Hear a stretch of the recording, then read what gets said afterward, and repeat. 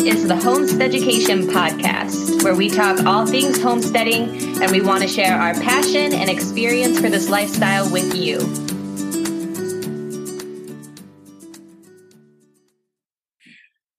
Okay, hello everyone. Welcome to this episode of the Homestead Education Podcast. It is a sweltering 100 degrees in my area of New Jersey, and it also is in Kansas City, Missouri, where Mandy is. Hey Mandy, how you doing? Hi, so good. How are you? I'm good. So yes, we are staying hydrated. We're trying to stay cool, but do you know what is loving the heat in the garden? Tomatoes, peppers, tomatillos, all of those nightshades are just as happy as can be, with the exception of humidity and blight. And today we're going to talk about what that means, because this is the tomato episode. Can't be a homesteader and grow food without talking about a love of tomatoes, right? Yeah, somebody asked, and it was a toss-up, but if you could only grow one thing, what would it be? Totally, tomatoes. Yeah, same. People are crazy about tomatoes. Like, people feel so passionately about the methods of growing tomatoes. It's like, honestly, it's almost like parenting kids. Like, differences. People are that passionate, and there's to stake or not to stake, to prune or not to prune, and we're going to get into some of that today. But the thing about a tomato, I think it's one of the crops that has the most clear definition of flavor when it comes to the difference between grocery store and homegrown. I mean, you can taste that freshness. Yeah, it is. It is truthfully. I mean, I think that we've talked about it in so many different episodes and in the garden type conversations that we have. But I would agree that tomatoes probably are the number one thing that, even if you go to the grocery store, I'll just specifically talk about ours. You know, it will say like hot house grown tomatoes. It's just not the same. They're absolutely not the same. So since it's our favorite crop, and I would probably say it's a lot of people's favorite crop, we just want to talk about, differences and go into a little bit of care and indeterminate versus determinate. And but first of all, this is fun. How many tomato plants do you grow? Always a minimum of 35. There's more than that around the property this year because I got a little carried away and I lost count. But I mean, how many do you grow? I think that we have like 150. Which is ridiculous. I'm very well aware that it's like absolutely wild and ridiculous, but why? Why do you grow so many tomatoes? Because I'm a sucker. I fell for all the, I think it is so interesting to taste all of the varieties and see all of the variations. But really, actually, it's the easiest thing for us to preserve. I think it's very versatile when it comes to things like that. And we were talking just before we even started recording about how we just freeze our tomatoes whole, and I pulled out tomatoes from the freezer that we put in there last year. So it's one of those things where, to me, it's a crop that it kind of like never stops giving. Yeah, it's interesting too when it comes to usage of tomatoes. Mandy, you do a lot of freezing, and I do a lot of canning. So for me, I kind of do freezing in the intermittent of canning because I can only can so many at a time and keep up, with so many tomatoes. So yes, they tend to come in faster than what I can reasonably reasonably process. And so I take the harvest, I do throw them in the freezer, and then I just can as I'm able, whether that be a couple weeks later or even months later. Mandy was saying that she has 35-gallon bags, 35 gallons frozen from last year. And she's able to still take them out and just make sauce, for that evening's dinner. So they are incredibly versatile. Most people think of fresh eating, obviously, and sauces. But if you would just want to freeze them and have them for use later, totally fine. You could dehydrate them. You could make sun-dried tomatoes. Of course, there's sauces, tomato powder, paste, You can make soup. If you have a pressure canner, you can look at making recipes that are more shelf stable with a pressure canner, such as chili, barbecue sauces, all those things. So incredibly versatile. But you got to get the tomato first before you can do anything with it. Let's talk about how you get the tomato to thrive. Okay.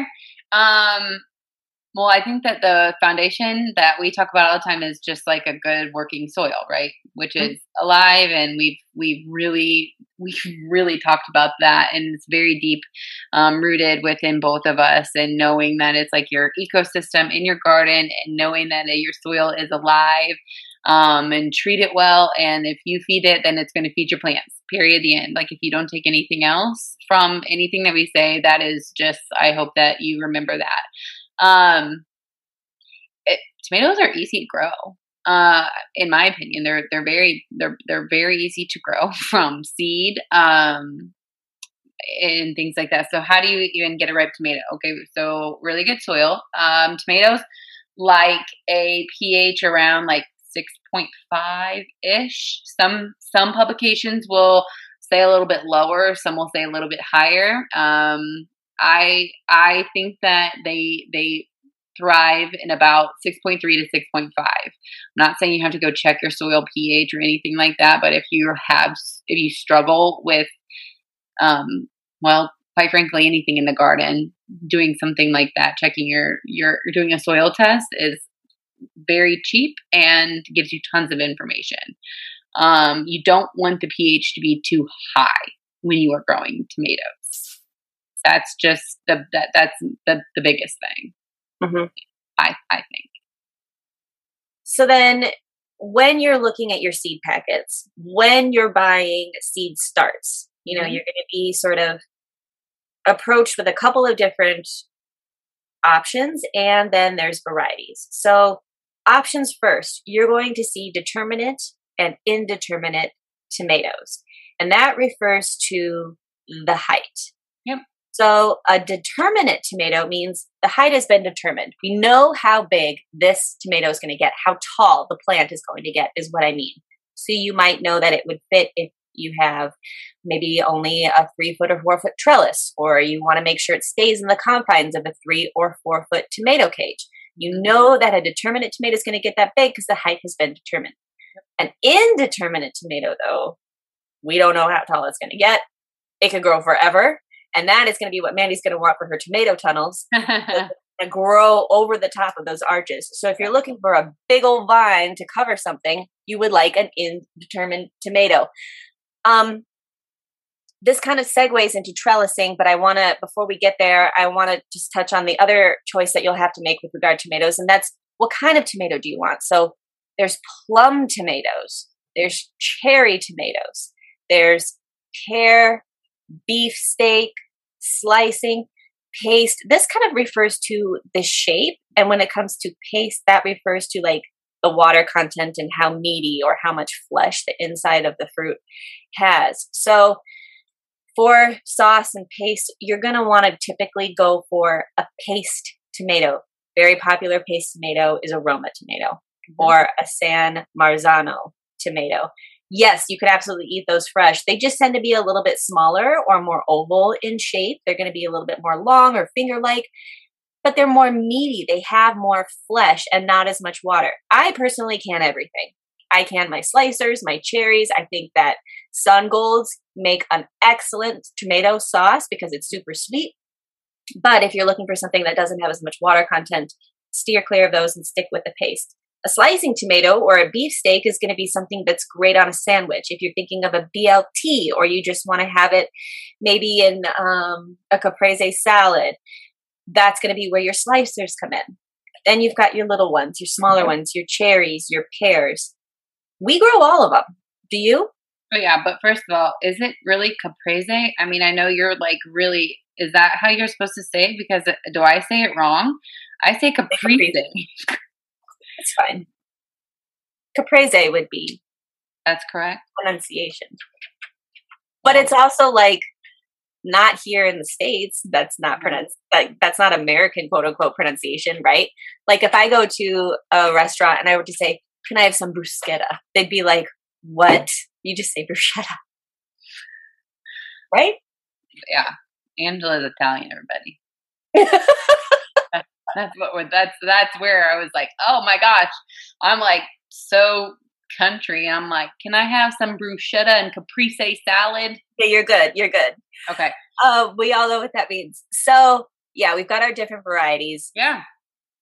Go buy them as seed starts. Go buy them as seeds and make your own. We have different episodes on the pros and cons of each of those. But regardless, when you get them outside, you have to take care of them. How do you do that, Mandy? Well, I want to back up just a little bit too. And you were talking about indeterminate, and also their height and but it also their growing habits are going to be the main differences. Most of your cherry tomato varieties are going to be indeterminate, meaning they grow for forever, which makes sense, right? Because they're smaller, they can grow taller, and your plant isn't going to collapse in on itself. If you imagine having a determinate type variety that would grow for forever, you would have the amount of support you would need would be ridiculous, and it wouldn't work. So that's nature figuring it all out for us, which is really, really cool. So yeah, so your cherry tomatoes are going to be indeterminate. They have a very sprawling growth habit, and that's why we like to grow them along the tunnel. So if you are limited on space, most folks are going to choose determinate varieties, which Angela said the height, just everything is already determined, and they're going to be more compact. But those are going to be the ones that you're going to have that are going to be bigger and meatier, and your slicers and things like that. So, I mean, all things to take into consideration when you are thinking about space and what types of tomatoes you want to grow. Okay, what question did you ask me now? I said, how do you get your tomatoes off to a good start when you're growing them? Are you staking? Yeah. Talk a little bit about your process. Right. So like Angel mentioned, and if you've seen our social media pages, Casey built a tomato, we call it our tomato tunnel. That's exactly what it is. And all it is raised beds on two sides. They're about 4 feet apart, and we fixed cattle panels or hog panels, whatever you call them, to they're 16 foot long, 4 foot across, 4 foot and a few inches. And we grow indeterminate. Now I will grow determinate, indeterminate, and switch off in regards to spacing. I don't follow a lot of rules, but we will just tie them to the cattle panels. I use baling twine because it is very cost effective. I don't use those clips or anything like that. You can get a roll of baling twine. Baling twine is just stuff that bales hay. I mean, you get it in millions of feet long for $20. I've been using the same roll for 3 years. And we will go out usually about once a week and just kind of tie up the stragglers. Most of the time it's the indeterminate ones that we're having to continuously tie up if they're not planted in our tomato tunnel. So those cattle panels, they arch. You could just do one that was totally flat across the back of a bed, or even in a plot in the ground. It kind of just gives them something to grow up against, right? So it gives them just it guides the plants. It's the same thing with growing vertically with anything. It kind of just gives them that natural support, and they will start to go up that. You can kind of weave them in and out of the squares in the cattle panels. If we don't have cattle panels by some of the tomatoes, we will just split a 2x4 or something like that and use a stake and tie it to that. That's going to be more of your determinate varieties. They're going to work a little bit better in that regard. But again, just trying to throw out some ideas for everybody. We despise tomato cages. I think that they're ridiculously expensive, and they're hard. They're so cumbersome, I feel to work with. So there are so many as long as you can support the plant, you can support the plant however you find that works for you. Throw out other ideas. Just anything, rebar. I mean, yeah, rebar or bamboo poles, because bamboo poles are super cheap, and I can make teepee trellises, for other crops. But I'll stick it in the ground a couple feet. They're super sturdy, and then as the plant grows, I just use twine to attach the main stem of the plant to the pole. I space my twine, how often I'm attaching it to the trellis. I wait till there's about an 8 to 10 inch difference in height. Then I'll come retie it so that it's encouraged to grow vertically. There's this approach called the Florida weave, where you can have a T-post or another sturdy post. Let's just picture like a 4x8 raised foot bed that you're growing tomato plants in, to make it an easy visual here. And what you would do is, as the tomatoes are growing upward, you're literally weaving twine from one pole on one end of the bed in and around the plants, and then tying it off at the other pole and coming back and weaving it in and out of the plants. And you can see a better visual of that online. Just look up the Florida weave. Some people swear by that. I personally hated it. So people feel very passionately about their trellising structures. Do you have to trellis? No. Crystal of Whole Fed Homestead, she's an author. She does not trellis. And lets them go. She lets them go. Yeah. And she has amazing harvest. Yeah. Some people swear up and down that trellising will increase or decrease your harvest. I don't know. Have they done trials on that? Maybe. I haven't read those studies. But all that to say, just do what works for your space. If you're trying to grow vertically to increase gardening space with other crops around for companion planting, when it comes to the tomato, you would want to look at a trellising option. Did you know that the state vegetable of New Jersey is the tomato? I did. Oh yeah. This is a big deal. Okay. That's really cool. The Rutgers tomato, because Rutgers Education University, is a thing. It's a big thing. And I also remember reading somewhere that we or Americans, I think on the USDA website, I just read it like 2 weeks ago or something like that, that we eat like 20 something pounds of tomatoes per person per year, which it seems crazy. But I bet because pizza, pasta, those are all ketchup, yeah, barbecue. Okay, that makes a little bit more sense. Okay, I also did read on the USDA website that like something in the 90% of American households, grow tomatoes in their backyard. So I think that it is like one of the number one things. I know that friends, if they have just like a small garden, they will grow tomatoes and a few peppers or, something like that. They're not getting into all of the, all the very interesting crops, and they're not probably doing it to can or freeze or anything like that, just strictly for fresh tomatoes. Mm-hmm. But that's a high percentage. It's really cool. Well, they do well in containers. Yes, they do. That's, so that's, and you can do them vertically, like in hanging pots. Yep. I want to talk about pruning, because this is where some people would cringe at my garden, because I'm not a big pruner. And so people would be like, oh my God, they should be naked and have no leaves and just a stem and only fruit. It's not my style. I get that that's some people's style. That's fine.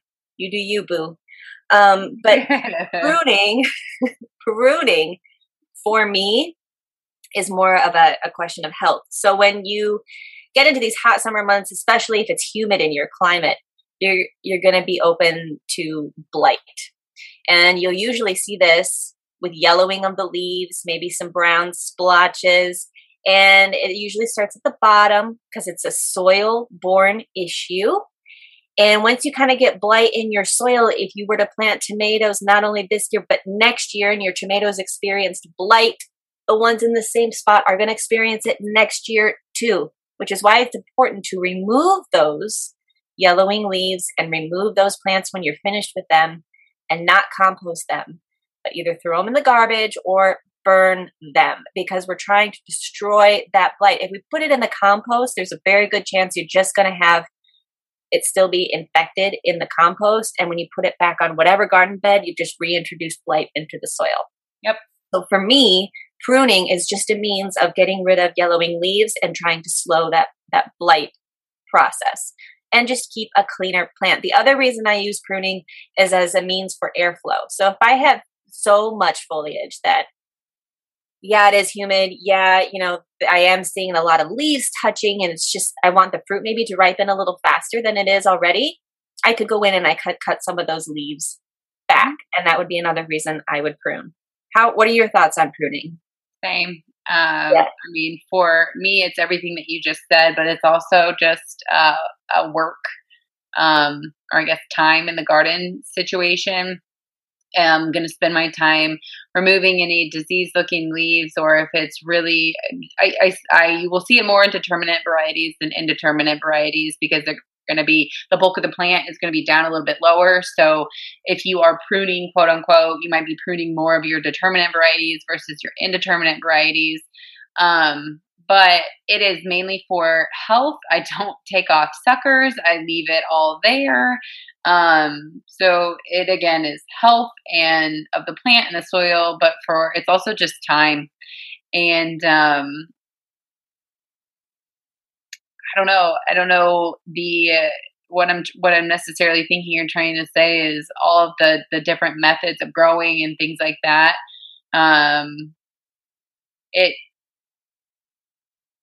It's not hard. Like, you don't have to do everything that everybody else does or whatnot, right? You don't have to have the fancy stuff, and you don't have to spend so much time out there pruning. You're still going to get food. I think that a common myth is that people want to remove suckers from your tomato plant specifically, and the thought is that you're going to get more food. You're going to get more, I personally think that that's false, because if you're removing flower, if you're removing the parts of the plant that are potentially going to produce a flower or, a tomato, then you might, I will say this, you might have a smaller amount of larger fruit, but your overall harvest will be less.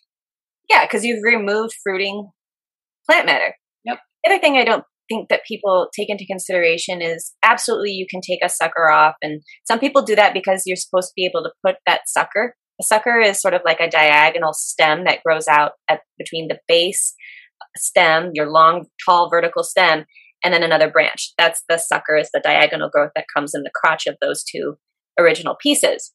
You can take that sucker and you can put it in water, and it's supposed to be able to reroot.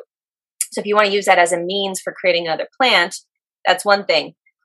But I don't think what people realize is also, anytime you remove any large branching plant matter from any plant, not just the tomato, eventually you might be able to argue that the plant is going to put energy into those fruits, creating bigger fruits on the remaining branches. But initially, that plant has to recover. And so there's going to be energy not going to any fruit. The energy is going to be going to healing the skin of where now there has been an open wound created because you removed a large fruiting sucker. In addition to that, especially if it's blight season, disease and pest season, you've just created an open wound that the plant now has to fight potential infection. Yep. So these are the reasons that I choose not to remove suckers, is because I would just much rather say, okay, I'm going to get rid of, through natural sort of mimicking of abscission, removing dead, decayed matter. I'm not going to open up any potential for damage anywhere else. Does that make sense? Yes, it does. Talk a little bit about the idea that you should go around and tickle your tomato blossoms. Tomatoes are self-pollinating. So you don't need to do that.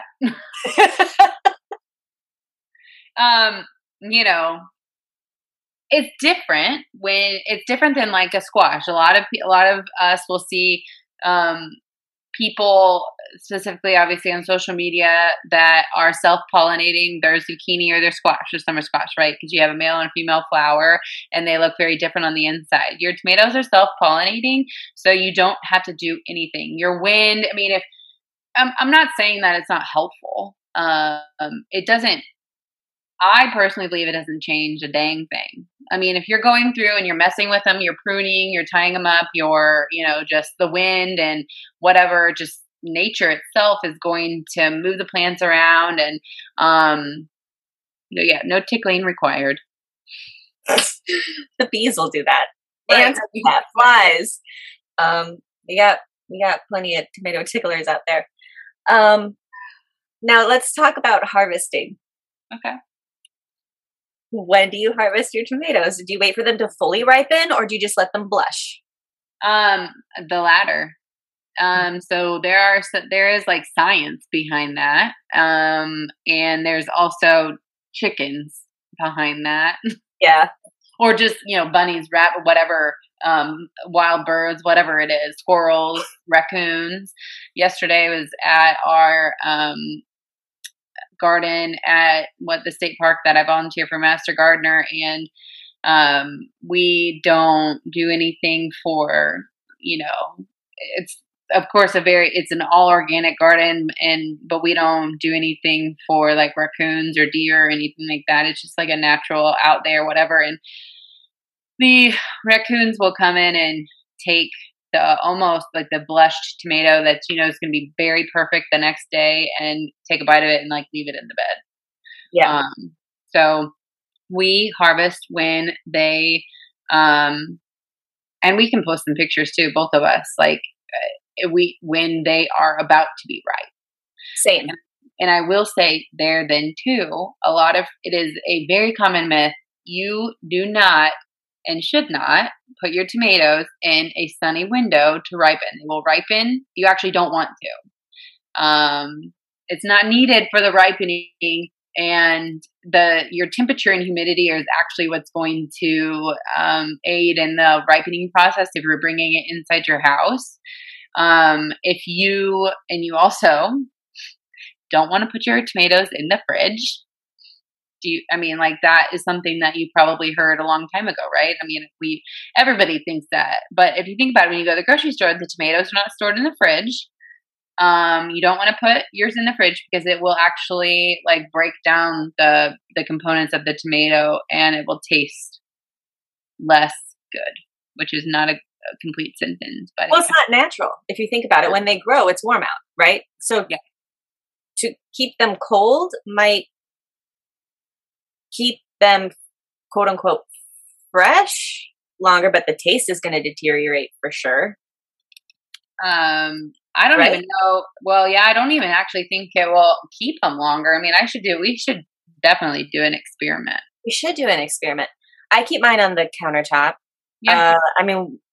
I just don't want to take up fridge space with all these tomatoes either. And we just go through them fast enough that it doesn't really make sense. But yeah, same thing. We pick them when they blush because I encourage a lot of birds in my garden to help with insect control. And yeah, there's plenty of insects to feed on, but they sure don't mind stopping for a bite of a tomato. So I just rather harvest them before they're fully ripened. And so they're definitely blushing. They're probably maybe 3/4 ripe, 60% ripe. I have some out there that still have a little green on them. I never pick green tomatoes. Some people pick green tomatoes, especially at the end of the season. As things are cooling down, they'll pick off the green tomatoes. I've never had a green tomato ripen, ever. No, not like one that's like, but you can make fried green tomatoes. I've never had fried green tomatoes. Oh, well, I bet you try this year. Maybe. Yeah. Maybe. So I think that's probably maybe like the most common myth where people struggle. There's actually science behind picking a tomato when Angela's, saying blushing. So when it reaches that stage, it will continue. Once it has reached that stage, it will continue to ripen off the vine and will still taste like a vine ripened tomato. You'll see that verbiage a lot in stores and things like that. It will still taste the exact same way. It actually, there is no benefit nutritional wise or health of the plant or taste wise. Nutrition and taste are a little bit different. There's no science or information surrounding letting it vine ripen is better than picking it when it is about to be vine ripened. I mean, just like we've both said, if you let it turn all the way red or pink or whatever it is, orange, yellow, you're inviting pests, you're inviting, things to come and pick your harvest off too. So storms, when they're definitely ready to be picked, obviously they're easier, right? They'll fall off sometimes if you knock them. So if you get a big wind or rainstorm, they're going to fall off and then probably rot in your soil. Well, and I would argue if you're waiting for them to be perfectly, quote unquote, ripe, they're going to start softening very quickly. Yeah, the sun is going to solarize not only the skin of the tomato, but the tissue inside, and it's going to degrade past ripe very fast. I would rather pick it a little bit early than when I think it's, quote unquote, perfectly ripe and it's going to be real soft. So, yeah. Blush. Yeah. I was going to say something, but I can't remember. Sorry. But no, it also, if you are letting all of your tomatoes ripen on the vine, it's going to cause like fruit overload. Your plant's going to get too heavy, potentially. Same with, that would be more of a determinate variety, because I don't think we mentioned it at the beginning, but your determinate varieties are most often going to ripen all at the same time. I didn't know that. Yeah. So if you pay attention to your determinate and your indeterminate varieties, your determinate varieties most will like flower and fruit all at the same time. And I don't mean like all the same day, but in a very short window. But think about like sun golds or your indeterminate variety, your yellow pear varieties. Like we're getting them now, we will get them through September, because the plant keeps growing and it keeps flowering and fruiting. Oh yeah, that makes sense. Yeah. That's cool. I don't think I have any other notes to add on that. The one thing I did want to cover, I think, is probably the biggest sort of challenge that people might see when growing tomatoes is something called blossom end rot. And that's where they try to grow a tomato or a pepper or even an eggplant. It can happen to any of the nightshade family members. The fruit ends up looking like it's going to grow and thrive, and then it starts to take on color. And then when you go to look on the underside of it when picking, or even before then, there's a big black splotch of rot on the bottom, and it even might start to mold and start turning a little white. That is not necessarily a plant-derived disease. It's a soil-derived issue. You want to expand on that? Well, I think a lot of this also comes in with people talking about blossom end rot and calcium levels in their plants or their soil. So it is not necessarily I don't know how to kind of explain this without going off on like a major tangent, but it's all about how we feed our soil. It goes back to all of that. And you have adequate calcium levels in your soil, or if your soil is just balanced as a whole, you likely won't have a lot of issues with the majority of your crops. With blossom end rot, it is specifically with like tomatoes and eggplant, peppers, and I think some melon varieties, but I've never seen it. But in our garden, in melon varieties, it has to do with the water uptake and balance of you watering your garden. So what I mean by that is when you water your garden, the plants will absorb nutrients. It's two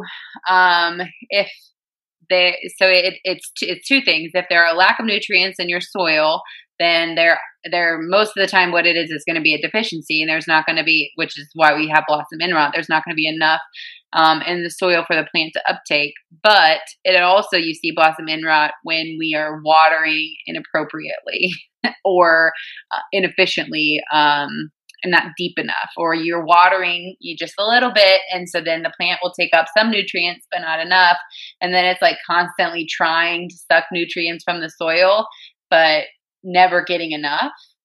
So that Angela and I, again, we're talking before we started recording about, are we going to go water our gardens today? And I mean, most of the time we are watering just a couple of times a week, maybe 3 times a week when it gets super duper hot. But if you water for deep periods of time, then you're doing like a massive feed, if you will, of nutrients that are already in your soil for specifically, since we're talking about tomatoes, and you will have less issues like blossom end rot, which, yes, are most widely known as like a calcium deficiency, but it's not necessarily because it's not because you need to actually like provide calcium in that, pure form to the plant.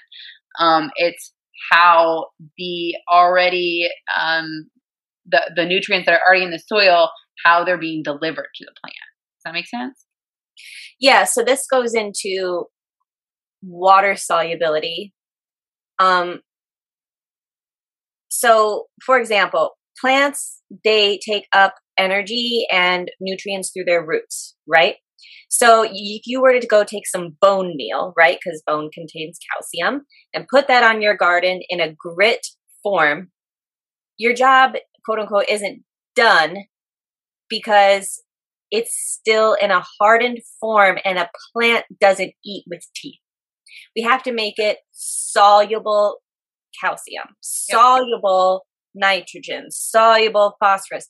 This means it has to be water soluble. It has to be in a liquid form. We have to take the solid and turn it into a liquid so that it can be taken up through the roots of the plant. The way to do that, like Mandy is saying, is to apply water. So when you're watering, you're going to break down any of those solids and turn it into a liquid to help the plant be able to absorb it. There you go. You might have calcium already. Your plant, if you're not watering enough, just might not be able to access it and get it because it's not turning into a liquid form. There you go. Yeah. So I think that, a common thing that we see, or, like fad or whatever, is people will crush up eggshells and put them in the hole of the hole where you're going to plant the tomato. And I'm absolutely not saying that doesn't help. That might help for a very short period of time. And think about when you're adding that calcium to the soil. Your plant is not fruiting. It's short. It's tiny. You've just plucked it from your greenhouse or bought it at the store, and it doesn't actually truthfully need a lot of that calcium. So if you can do even one better and just have a calcium, phosphorus, just nutritious, rich soil to begin with, then you don't actually have to do a ton of, amending as your plants grow, because your plant already has all of those nutrients. And also, if you think about the eggshell thing, it's not going to be water soluble, like Angela is saying. And so those nutrients aren't really going to have any uptake to the plant. Yeah, they have to break down first. Yeah. Like it has to decompose. It has to turn into compost, if you will. So you might have put it in the soil, but that doesn't mean that it's ready for the plant to use. Right. That's why it's better to sort of do, I keep saying quote unquote. That's annoying. That's why you have to amend your beds in the spring. And that's why you amend in the fall, because you're trying to create a supply of nutrients. So anything that does need time to break down before the plant can access it and use it, you're doing that already. It needs to be in there first. And then there's the whole argument, well, couldn't I have just applied liquid fertilizer? Yeah, you can absolutely do that if that's part of your gardening practice. I don't do fertilizers anymore. I used to be a big advocate for that. Now I just sort of do comfrey tea fertilizer and compost tea, because I'm interested in enhancing soil structure more than just applying individual nutrients. I'm trying to apply a wide panel of things, an array of things. But if you're looking to add solids and add amendments, the fall and the spring would ideally be the best time to do that. Don't you agree? Oh, absolutely. Yeah. I mean, if you had to choose one, I would choose fall over spring, which seems crazy, but you want to give the soil time to absorb all those nutrients and have it like work for itself. So yeah. Well, gosh, this is funny because I was like, this is going to be so short and sweet, and this has just been very fun. But I mean, like we said, what was it? Something in the 90 percentile of people grow tomatoes in their backyard. And I think that there are certain things that people struggle with, and it's very fun. It's very, very fun. One of my favorite crops to grow. It's interesting. I was looking at Instagram the other day, and I don't remember whose account it was, but somebody said something like, people always say tomatoes are one of the easiest crops to grow, and I lovingly want to shake them. Yeah. I don't think it's complicated. I think it's not, and hopefully it's not complicated. I think that for a lot of people, when it comes to growing food in general, it all goes back to your soil health. It has nothing to do with necessarily like how it really doesn't have to do with the pepper or the tomato or the lettuce or whatever it is. Sure, you should have like, decent seeds and stuff like that. But if you are feeding your soil is going to feed the plants, and then they're going to feed you. And then maybe I think it could be its own podcast episode, but if you're constantly out there having to maintain your plants, you're going to keep having to maintain your plants. There's a lot to be said for how you as the gardener take care of your crops. Do you want them to be self-sustaining, or do you want them to rely on you? Because if you want them to rely on you, you should be adding lots of fertilizer. You should be pruning all the time. You should be trellising every single branch and pruning every sucker. But if you want a thriving, self-sustaining garden, you kind of don't need to do all that. And you don't. That's the thing. You don't. Yeah. You don't need to. Right. I mean, you're correct. We could probably have its own, episode.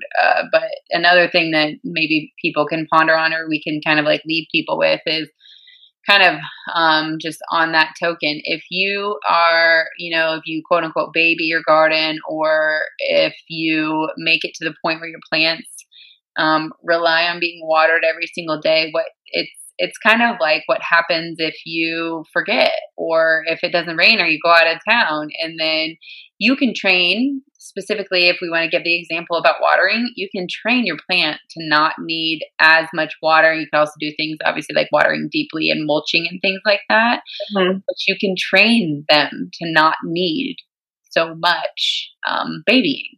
And so much fun.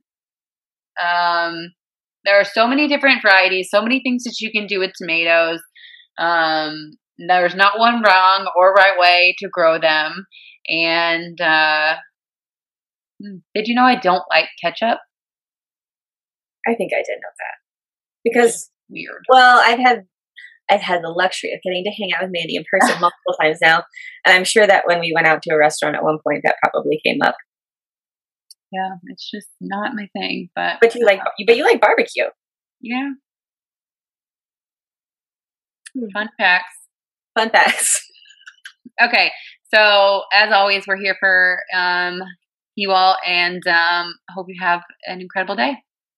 Cheers. Thank you so much for tuning in to this episode of the Homesteaducation Podcast. Any relevant material will be put in the show notes. We hope you'll share our episodes and also click that subscribe button. For more information about this podcast, you can visit us on Instagram at Homesteaducation Podcast. Angela can be found online at axeandroothomestead.com and on Instagram at axeandroothomestead. Mandy can also be found online at thefarmermandy.com and on Instagram at Wild Oak Farms. We'll see you next time.